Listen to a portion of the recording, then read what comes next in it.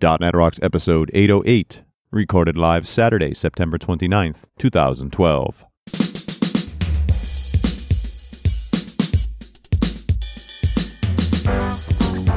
This episode is brought to you by Telerik and by Franklins.net, training developers to work smarter.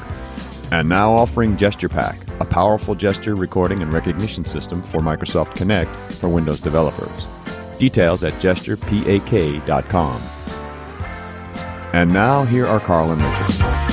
Hey, Chicago! Welcome to .NET Rocks!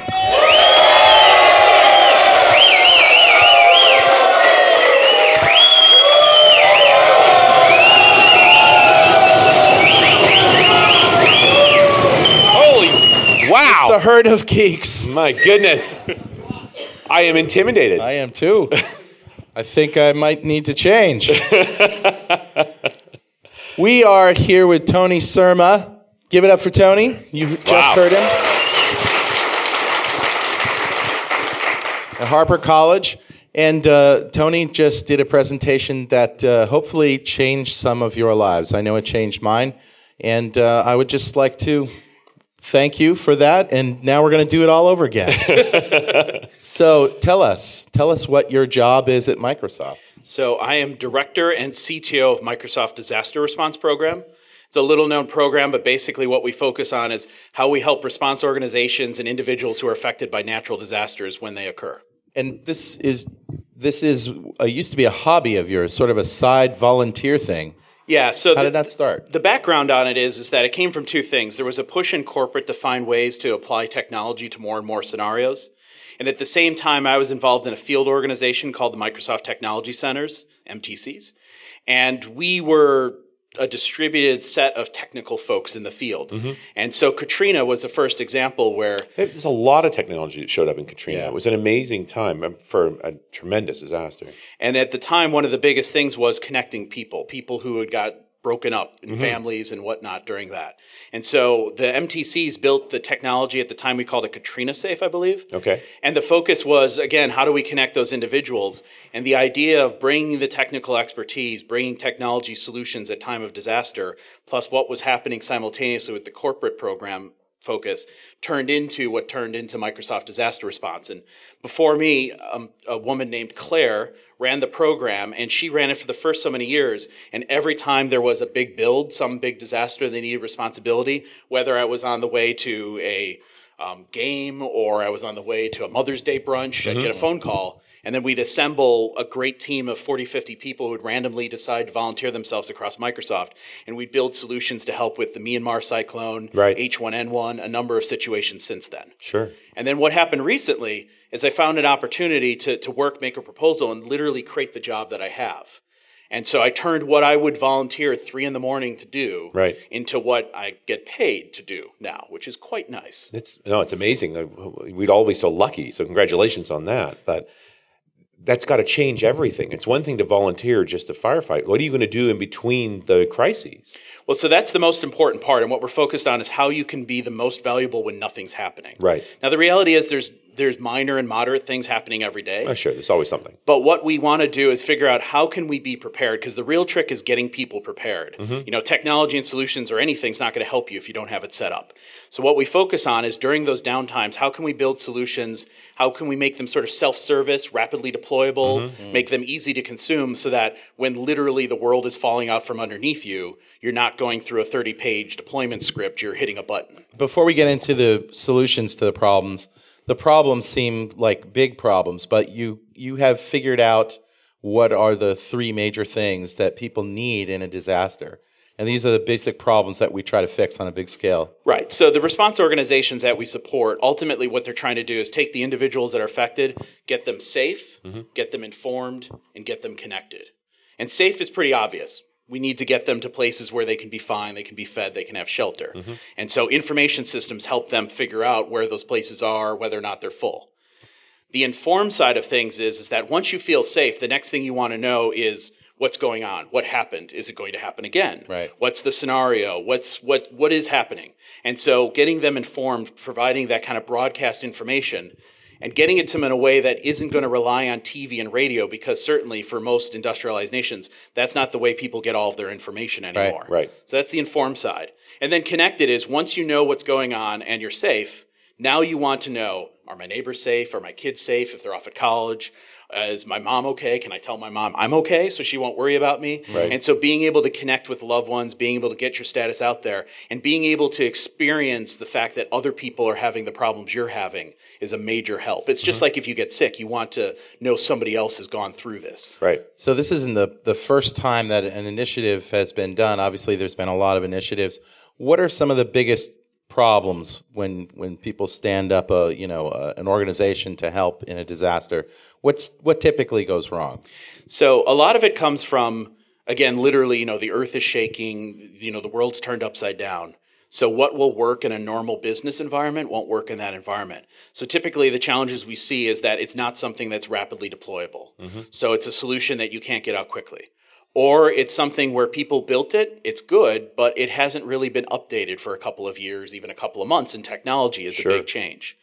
And then the last thing that really ultimately affects it is, was it built with the right scope and the right target? Because what might work in a particular city, in a particular area, when there's one type of disaster there, is going to be a wildly different scenario when there's an earthquake in Australia versus a hurricane in Joplin, Missouri, or whatever the case is. So it's the applicability to many different scenarios. And one of the scenarios that you painted here was, when a disaster strikes, that's not the time to go looking on GitHub for the thing that we did last time. Right.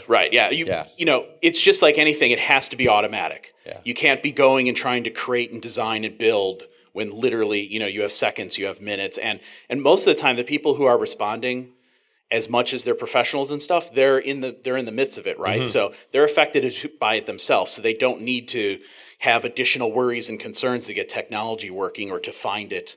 They need to be able to quickly do it and then get back out to literally helping people. Now, was Katrina 2005, if I remember correctly? Think so. Because I got to think, yes. that software's only 7 years old, but it predates the iPhone. Like, we're in a very different world now. Like, the transformations are stunning. Right. Certainly, the key transformations we've seen that have driven that is smartphones. Right. I mean, at least generally in the U.S. in most areas, most everybody has a phone, if not a smartphone in their hands. That's not the case back then. Yeah. Back then, it was all focused on someone sitting at a desktop to find people. Sure. Right now, in a disaster, the last thing you do is go sit at a desktop. You pull out your phone. Yep. The other thing that didn't so much happen in that one, but happened in one right after is the cloud didn't exist. And when I say the cloud, I mean cloud computing, not like hurricane clouds. Yes. But when it comes to cloud computing, that's a big enabler, because at the time when we wanted to deploy a solution or do work, you literally have to worry about firewall rules and is the admin available? Do they have enough servers? As well as the load that will come to a government or organization site. Pick an organization. If it's in the middle of Katrina nowadays, with everyone using the web, the amount of web traffic they get in that day would be more than they probably got the last 2 or 3 years. Every time there's an earthquake, the USGS goes into this tremendous stress, and the rest of the time nobody's there. Right. It's so hit or miss. But earthquake hits Twitter, USGS gets bombed. It's a perfect application for Azure, say. Yep. Yeah, and what we find is that you've got to have the ability to keep the cost low, because these are nonprofits and governments, so we don't want a high cost solution. Sure. But at time of need, it's got to do that hockey stick scalability, and that's absolutely where Azure and other cloud services come into play. So you have an announcement here today. Yep. So what we're doing, and we talked about here earlier, is, and it's less really what Microsoft's doing, and it's more what the response organizations in this place. So NetHope, Crisis Commons, and Geeks Without Bounds, what they're doing is they're partnering with Microsoft to be the technology provider, provide some solutions underneath it, but get really focused on how do we take that generosity. There's so many people who give camps, code camps, have you. Yeah. They contribute their skills and their capabilities. And how do we gear that towards a set of results that will actually be usable in time of disaster? And reusable. And maintained, and also make sure they're targeting a set of scenarios that are important. Because again, anything you build in helping people is great, but you can probably find scenarios that are going to help more and more people or be more and more reusable. So what we're launching is the Humanitarian Toolbox. And what we're doing with that is we're going to have those response organizations lead the strategy and the definition. They're going to define what is that problem set. They're going to take crowdsourced ideas, figure out where they fit in that, and then take, again, the generosity of people who are, whether you're developers, database administrators, operations, UI, QA, anybody who's involved in technology, and drive together those solutions, evolve them over time, keep them relevant, and make sure that we can have a set of solutions that are going to be very valuable in time of response. So there's two things. So our listeners can get involved by donating their time, and not only that, but we have been talking about this on the show lately, and we've actually been looking for a great charity to get behind for years. But, it's a great opportunity to learn something when you're working on a toolbox like this, because, I want to learn what async and await's all about. Like you said, I'm going to chisel off a piece for that. Or, this is a great way to learn, a great way to get involved in a project, also a little visibility for yourself, and a great way to really make a difference in the world. And so there's that aspect of it. And then, hopefully, now, are you envisioning a kind of, in a perfect world, these guys that it's their business to help out and to stand up sites and all this, that they would essentially pick components like from a wizard or go through a process that's sort of a software-driven process, and it would just go up? Yeah, I mean, an ideal situation would be sort of that self-service portal, where either the people who are the response organization or a government agency, an individual, somebody who sees something happen, be able to go to that and say, I'm having a disaster. I need to quickly communicate out to people in a scalable way. Checkbox. Yep. I need to do XYZ. Checkbox. Right. And basically build that solution set out of there. Now, that's the broad goal. Right. Obviously, there's a lot of work to get there, but that's the direction we want to get. Because again, it's going to be much more valuable than I have to go get something, compile it, run through a page of deployment instructions, and just really be able to almost have a wizard for responding to a disaster. And we're also talking about time being of the essence here. The focus has to be on speed, because most of the time, when your battery goes out, when you have no power, that's your lifeline is gone. So you're targeting a very short period of time where people have to get stuff to them and get it done. Right. I mean, if you think about it, we've become so dependent on technology, and we assume our phone's going to run. It's not going to be bricked. Yeah. We assume. By the way, that was a really bad day being around him with a bricked phone. Oh, yeah. Not happy when his phone isn't working. It's amazing how much dependency we have on it now. Right. And sausage goes flying all over the floor. It's just not a good day. But so we assume our phone's going to be there, not bricked. We assume we have internet connectivity. Yeah. And once you start to assume those things, you start to get lazy, and you don't have processes in place for what happens when they're not. And so we want to target these applications. And really, the call out would be to anybody targeting a phone or a desktop or a client app to think about, even though it may seem like you always have connectivity, what happens when you don't? Yeah. Well, and I'm thinking the classic Katrina scenario, which is the safe zones had nothing. They were safe, but they had no power, they had no internet, they had no nothing. And their people were there, and there was no way for them to communicate out. But if you want to build a phone app that functions well for that, it's got to be a different style app. You've got to be able to get a list of folks when you're in connectivity and then go out of connectivity. I could see a great app being, I go into one of these recovery shelters, I'm finding people, matching them up to their names, maybe take a photo of them. Yep. It's like, look, your friend's alive, he's in this shelter, here's a picture of him. Yep. And then when I get back into connectivity, app lights up, pushes all the data up, make it really seamless. This portion of .NET Rocks is brought to you by Telerik Just Code. If you're like me, you're probably using some productivity add-on in Visual Studio to check, refactor, and test your code. But how'd you like to get a complete list of your solution's errors on the fly as you type, and not just for the opened files? The new kid on the block, Just Code, does just that for all supported .NET languages as well as JavaScript. It's like having a compiler running all the time, only that Just Code is faster and requires less CPU time. One area where Just Code is definitely better is performance. The tool provides the fastest code analysis and better performance without slowing down Visual Studio. Another reason to try it is JavaScript support. It'll help you read, navigate, and refactor your JavaScript code better than you've ever imagined. Learn more about the features Just Code offers and download a trial at telerik.com/justcode. And don't forget to thank them for supporting .NET Rocks.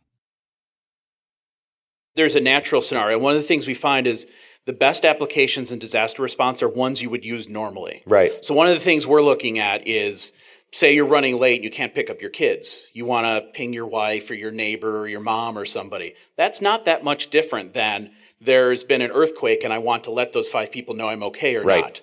So if you build that, we call it like a personal broadcast application, an application that maybe uses SMS, which works better when there isn't connectivity, so text messages. Some app that would be something you'd use normally, you'd get used to using it, so that when there is a disaster, then you'd know to go to it. But then it also drives a set of technologies that will be valuable both, sort of in normal life as well as response, and so they become less strange scenarios and more commonplace. Yeah, because the challenge here has got to be, like I said, we're getting lazy. We got LTE everywhere now. We're not bandwidth constrained, right? I don't travel if I'm not traveling outside of Chicago, I got this huge bandwidth. So why would I bother using a text message when I could just upload a much bigger package? And same with, and if I don't have connectivity, app just doesn't work. Why? Because I always have connectivity. Why would I worry about that? I'm concerned that the thinking that's going to have to go into dealing with low connectivity, no connectivity, being conservative with power. How long can I keep this phone going as I'm away from electricity? Yeah, and I think actually there's other ways we're trying to motivate people to think about that. SMS is also very common across every kind of phone. Sure, yeah, it works for everything. So there's other benefits to think about that. I know that when they're looking at Windows Phone 8 and other things, there's going to be ways of actually measuring the power usage and not just how much memory and how much CPU. So hopefully people will be driven towards that thinking. And I just think that overall, for better or for worse, there tends to be more disasters. There tends to be more scenarios over time. So more and more people will be affected by this, and hopefully they'll start to see, the value of that, building that into a regular application. The example we used earlier is, if I told you right now to name the phone number for like 6 people you normally talk to, you probably don't know their phone number. I think I know mine and my mother's, because she hasn't changed it in 30, 40 years. And that's about it. I don't know yours. Yeah, that's funny. We talk almost every day. That's right. I don't know your phone number. It's in my phone. I couldn't rattle off yours either. No idea. So, you know how Billy was talking about, people zone out. You haven't heard Billy's talk yet, but the problem with code addicts is that we listen to somebody describe a problem, and 3 minutes later we're writing code in our head and not listening. And so that's what I was sort of doing. But I was listening, but just ideas.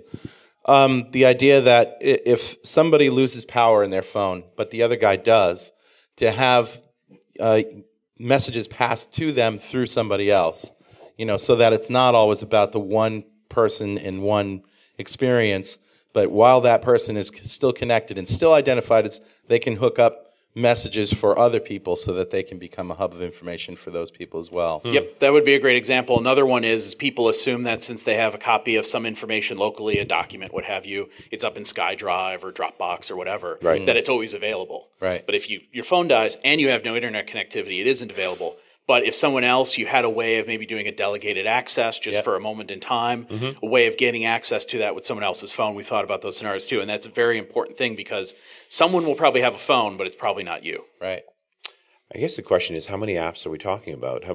How much time have you spent on this piece of it? Have you got a landscape of what you think you need to build? So we have a spectrum of the scenario and the challenges. Some of it's applications, some of it's approaches to applications, some of it's infrastructure. It's kind of really all over the board. And so it's one of those things where it's hard to say a number of apps, but it's definitely not one. It's definitely a suite of solutions that are going to be some very generic and some very specific, because what happens in a flood is very different than an earthquake, very different from a hurricane. So this is definitely a situation where it isn't just we need 5 people to spend half an hour and we'll be good. And we should also reiterate the fact that Microsoft isn't running this thing. They're providing resources, but the people that are actually in the business of doing disaster recovery are at the helm. And that's a very important point. And why it's important is because it's their business. Right. They know it better than anyone else. They're also going to be the ones who use it. So they know when it works. And they know when it doesn't work, and they can put that feedback into the system. They can also make sure this is sustained so people know their contributions aren't going to be used once and then forgotten. This is going to be something that'll carry forward by those response organizations. Yeah, I do think that's the frustrating part for me as a developer, participating in these various, genuinely good causes. I don't feel like I'm using my skills well when I paint a wall, but once the wall is painted, it stays painted. For an extended period of time. You spend a week or a weekend building some code, and then you have to go back to your life. Does that code stay alive? And that's ultimately the goal of this, is not only does that code stay alive, it gets updated. And if you think about it, there's a selfless part, which, as you said, is to contribute to the good. Sure. But there's also the selfish part you mentioned earlier. And selfish in this case is good. You're going to learn something new. Sure. So you build it in MVC2. Someone's going to come along, say, boy, I really wish I knew MVC4.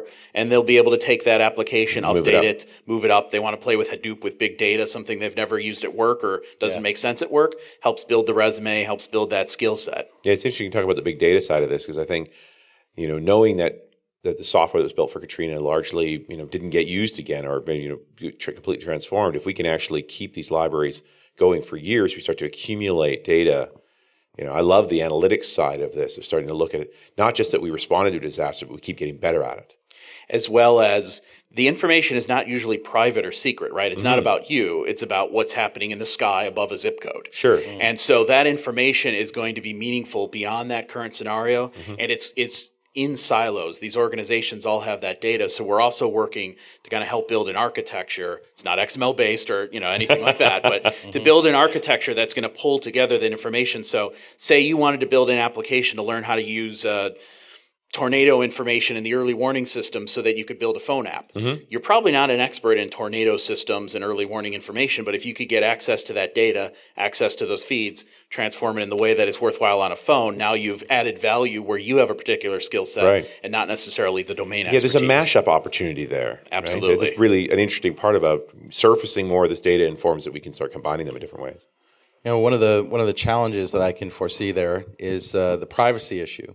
When somebody needs help, maybe they're on their roof in a flood and you come by in a boat, you want to identify them. What's your name? Well, I'm not telling you my name. If you give me your social security number, I can, hook you up with your loved ones. No, so that's a kind of a human problem more than a technological problem. Right. And I think it's one of those situations where, by the response organizations being in charge, it's like anything else. They know the regulations. They know how to make that work. They might have certain licenses or whatever makes that applicable. And so having them be the ones to do the execution both allows them to actually help that person, but also allows them to give the feedback to say an application has to be built this certain way, or there's certain standards we have to abide by. Because absolutely, everyone wants to help. You want to do some good. You want to do that. But a polite question to help someone is not that different than a spam email asking you for your social security number. So there's a fine line there. Yeah, interesting problem. So, Carl. Yeah, Richard. You ever embed Excel into an application? Ugh. That's right up there with sticking ice picks in my ears. Nice. Because your end users have to have the right version of Office and all that stuff. Yeah.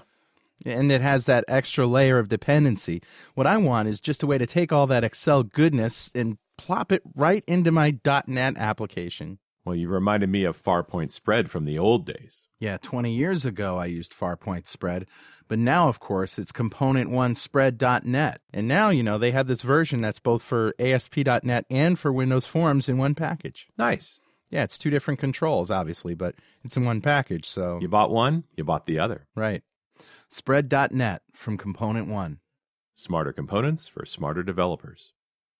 So, clearly is this part of your role is going to be help collect these specs, and the use cases and the stories around all these different apps that need to be built? Yeah, so we mentioned that Microsoft's going to be providing the solutions and some of the technology support underneath, but with my role being different than folks like in a product group or something, my focus is on disaster response. So while we're not one of those organizations, we respond every time there's a natural disaster, something happens in the world. So we do build up that domain expertise so we can help build those specs, as well as we're really good at translating that to technology. And so we can help, sort of the lower level specs of saying, here's a scenario, but here's a good way that you can enable that with Azure, or you can enable that with something that's on a phone, whether it's iOS, Android, or whomever. Now, where's the website for the Humanitarian Toolbox? So it's humanitariantoolbox.net. Okay. And it's just stood up, and we're recording this ahead of time, but it's by the time people hear this, it'll be up. Yep. And so if you get to that website, again, humanitariantoolbox.net, Two things will happen. You'll find out the information. You'll see those specs, find the opportunities to submit your own ideas and engage. And what you're going to see the very first days it's out, it's obviously going to be a little bit more sparse. And it's going to build up as everybody gets engaged. And so that's the one thing you'll find. The other thing you'll start to find is see what's already being built as it goes on. Sure. Right. And that's a key thing because I think sometimes people look at a project like this and you wonder, do I actually have skills that I could contribute? Or the blank paper issue, the first guy to write code, the first gal to get in there is going to be a lot harder than the second or third. And so getting that code, getting the information up there will hopefully help incent other people to get engaged and build on top. Now, and just so that everybody knows, this is something that Richard and I are all in. Like at every road trip stop, we're going to be talking about the Humanitarian Toolbox and hopefully engage some of you guys, our listeners, to get involved and to do some things, possibly even at the events that we're going to. We're going to try to work that out. So it's going to be a major theme for the rest of the road trip and beyond. And that's great. That's very important because people don't always know they have this generosity in them. They want to do some good. They have some skills, and what do I do? Right. And so that visibility, that information getting to people, hopefully will catch a lot of people who are sitting there right now who want to help but don't know kind of where to engage. So we're going to end up with this all being open source? How are we going to handle the code? So it's going to be an open source repository, most likely on Codeplex. And what we're going to do is that's really going to be driven by those response organizations. So again, we're underlying technology. It's not our code. It's the community's code with ownership by those response organizations.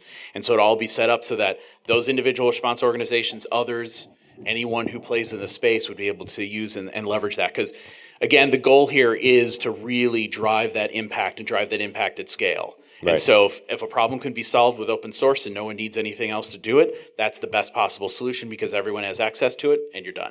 But I can also see that you want to, when I think about speed of deployment, I'd like virtual machines already configured off, sitting in a cloud service somewhere where I could just go, okay, light one of those and light one of those and light one of those and prepare this for an elastic scale as everybody hits it. And, but the repository so that I have developers able to work on it. And then there's got to be some intermediary that says, okay, that code's in place where it's ready to move into the cloud and be available when a disaster strikes. And then it all has to work together, with a sort of plug-in interface or standard API or interfaces or however that works. Yeah, I mean, there's definitely a DevOps side of this. We need to have have not just sort of an agile open source way of building it, but an agile open source way of deploying it and not reading docs and not doing those other aspects. And so just like a good open source project, there should be releases, there should be definitions of quality, there should be ways for it to be deployed, and tested. All of those, and tested. In the field. Absolutely. Yeah. And that's one of the things we find too is that the best solution is the one that works, and that's an obvious thing to say. But sometimes as a technologist, the best solution is the one that's the most fun to build. Right. And so, example we use is always like the SMS text messaging, very low fidelity, not super interesting from a technology point of view. Not high on the sexiness scale. Right. Yeah. But it also can be accessed by virtually everybody on the planet who has a phone, which is a lot more people than have a smartphone, than have a dedicated PC or what have you. Now, are the networks that handle the phone networks that handle SMS prepared for that kind of traffic, or is that stuff that can be offloaded into Azure? So what we found is that when there's a disaster, even when you have a network up, you have exactly the scenario you talked about where they're not ready for that kind of traffic. There's some capabilities to prioritize and other things. But what we found is that if you can have, whether it's an SMS message that then gets received by Azure and then knows to broadcast to these 10 or 20, or it's a small HTTP request, something that's going to sort of span out. And so you want to really limit the bandwidth usage there because that's going to be, when you have bandwidth, that is going to be the hardest thing to get access to. It's very Twitterish. I want to send out 120 characters of I'm okay, I'm here, I'll be in touch soon. Send it once. And everybody needs to know it can get it. Absolutely. Yeah. And now at the same time, you have to also balance if you can't access that server, but you can send an SMS. So there's those two tensions there of limiting bandwidth, but also being able to work in a limited bandwidth or a disconnected state. Sure. Whereas if I can't hit that server, I can still get a text message and so out. Possibly, you work for a company that has some sort of solution to this kind of thing technologically. We'd love you to get involved. And so is there a place on the website where those companies and technology people can get into it as well on a partner scale kind of thing? Yep, absolutely. I mean, there's really those two parts. One is through the website itself. They'll have information there about partnering information and how to contribute. But then also the response organizations that drive that, they already have established partnership programs and work with a lot of corporations to leverage technology, the human resources, what have you, that they have to contribute. There was a cool story that came out of the Japanese tsunami where all these photos got damaged from the waters, and essentially they crowdsourced graphic artists to repair the pictures. Just thinking, same sort of thing. There's some interesting software there that would help facilitate just all the different kinds of skills that are needed remotely when these things happen. It's not just direct save life; it's restoring quality to life. Right, absolutely. Again, it's like that safe, informed, and then connected. Part of that connection is getting back to your normal life. Sure. And everything may be okay, but if you don't have access to critical information, that was whether it's a family photo or checking account number or whatever that is. Yeah. And I think what we find when we do these responses is the stuff that comes out of this, because it's such a unique scenario, may not always be directly applicable, but there's models and there's approaches and things that we learned that didn't seem immediately applicable, and then a few years later technology changes and you realize that what we did in response to a particular disaster is now a mainstream solution. Sure, yeah. And I really like your thinking around the idea that any of these apps would be apps we want to use routinely anyway, Right. so that people are already familiar with them when they need them.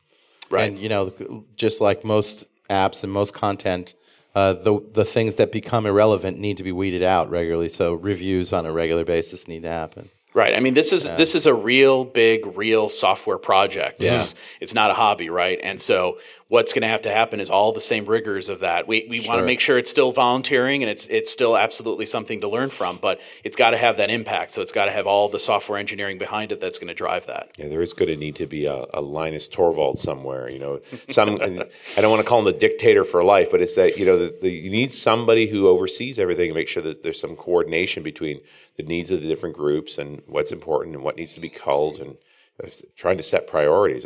You're going to be hurting a lot of cats here. Well, right. And you want to balance multiple people wanting to take different ways of solving a problem, while at the same time, most people are doing this want to see impact. Yeah. And so if they write the one application that doesn't get used because another one beat it out, that's also going to demotivate. So there is a curation aspect of I don't want my time wasted. And get me to build something that people really need. Right. But it concerns me that we tend to build the same thing over and over again, or multiple versions of the same sort of thing. Right. Then again, having several teams try to work out on the same thing and pick the best of breed is not a bad idea either. Exactly. So I mean, it's that classic tension of you want a bunch of local innovation, if you will, but you also want a desired result. Yeah. And so how do you balance the two? And it's you want more than one solution, but you don't want 100. Right. Yeah. And so some of our friends are involved as well. MCW, Brian Randall. Yeah. He's doing some TFS work.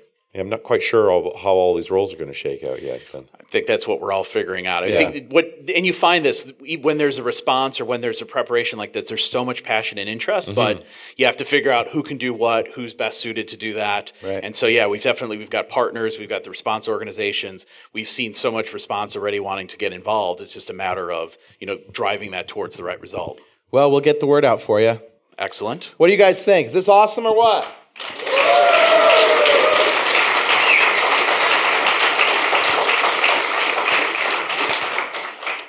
Well, we'd like to thank Tony Surma for being here. One more hand for Tony and what he's doing. Thank you. And we'll see you next time on .NET Rocks!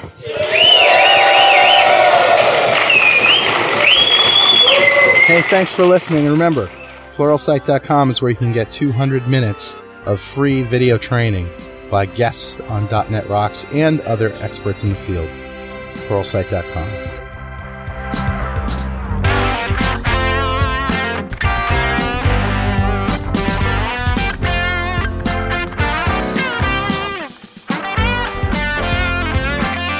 .NET Rocks is recorded and produced by PWOP Productions, providing professional audio mastering, video, post-production, and podcasting services. Online at www.pwop.com. .NET Rocks is a production of Franklin's Net, training developers to work smarter and offering custom on-site classes in Microsoft development technology with expert developers. Online at www.franklins.net. For more .NET Rocks episodes and to subscribe to the podcast feeds, go to our website at www.dotnetrocks.com.